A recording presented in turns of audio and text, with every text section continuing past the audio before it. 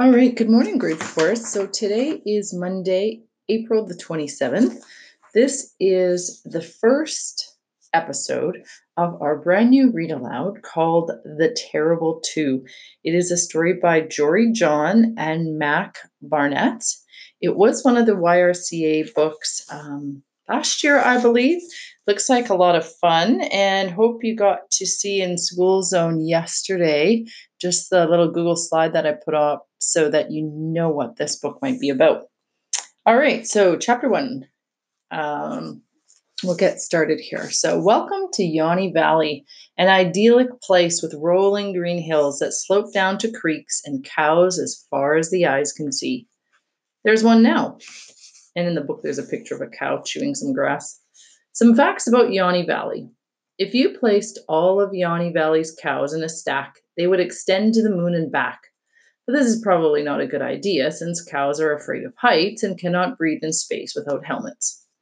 In 1836, due to a balloting error, a cow was elected the mayor of Yanni Valley.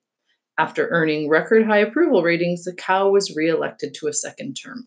A statue of that cow still stands in the center of the town square.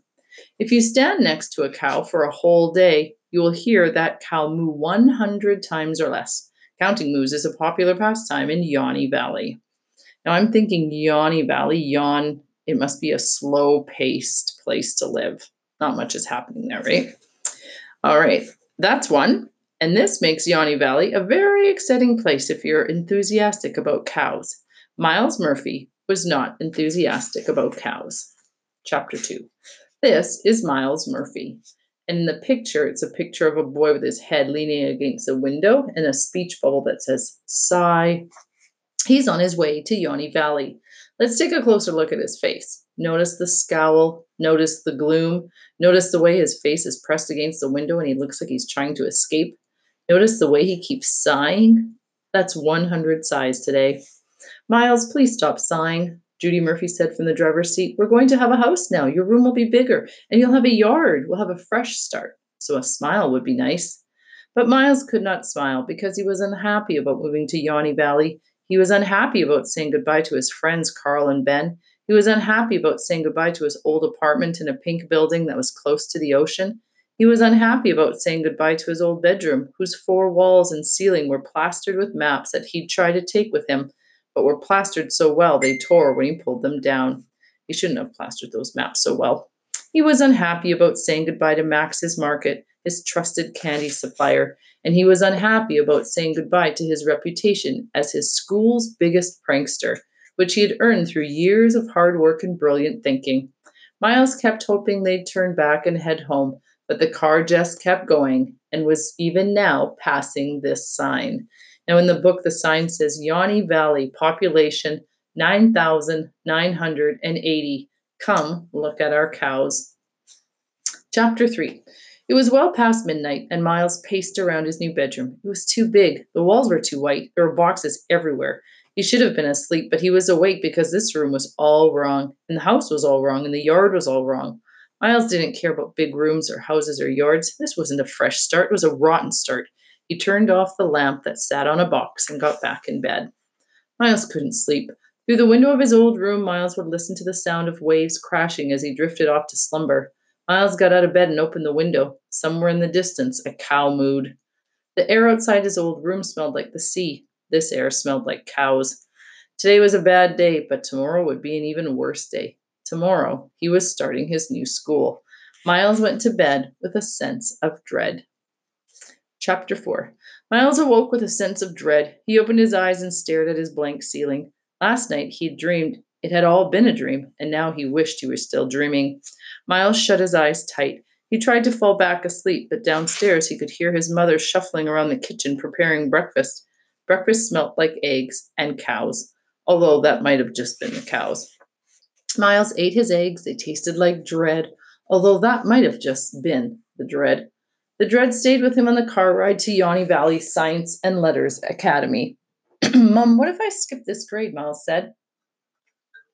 Lots of kids skip a grade. Then I could just spend this year working on projects. I have a lot of projects. This could be my project year.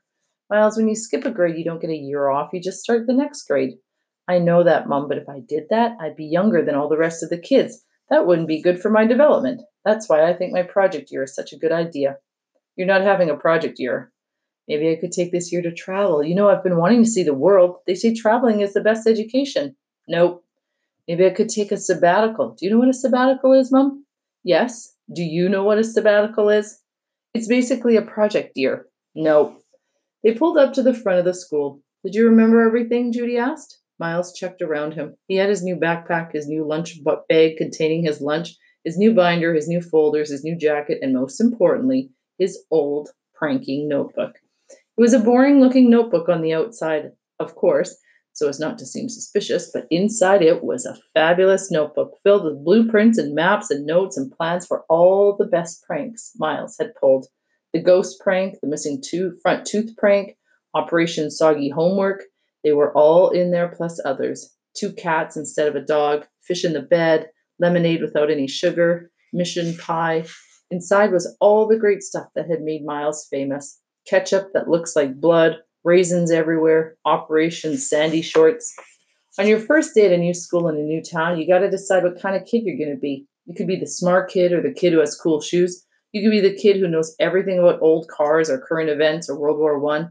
The kid who always has chapstick, chess kid, basketball kid, student government kid who organizes canned food drives, front row kid who always has his hand up even though he doesn't know the answer, kid who's allowed to see R-rated movies, kid who isn't allowed to see R-rated movies but says he does and just makes up the plots based on the previews, kid whose family doesn't own a TV and just wants to watch your TV. On the first day of school, you could fake a French accent and be the foreign kid. You could bring your teacher a gift and be the kiss-up kid. Expensive school supplies kid who sharpens his pencil 10 times per period. The 2 different socks quirky kid. The kid who wears shorts every day regardless of the weather. Today was the day when you could decide to become a new kid and be that kid for the rest of your life. But Miles didn't want to be any of those kids. He didn't want to be a new kind of kid at all. Miles wanted to be the same kind of kid he was at his old school, the prankster. Miles had been the best prankster his old school had ever seen, and he'd be the best prankster at his new school, too. Bye, Mom. He got out of the car and surveyed Yawny Valley Science and Letters Academy. It was a squat, bright brick building in the shape of a squat brick. Miles looked around and saw all the typical school stuff.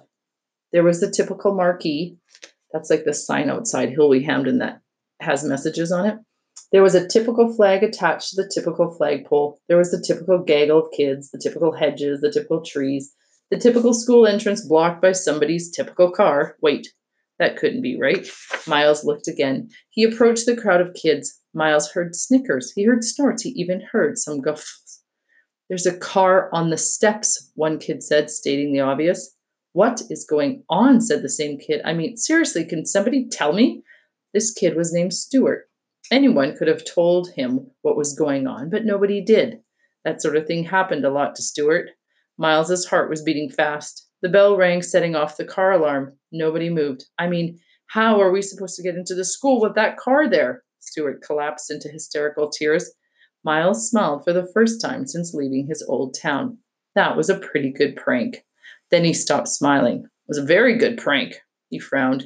It appeared this school already had a prankster, a very good prankster. Miles Murphy didn't know anything about World War One, and his socks matched.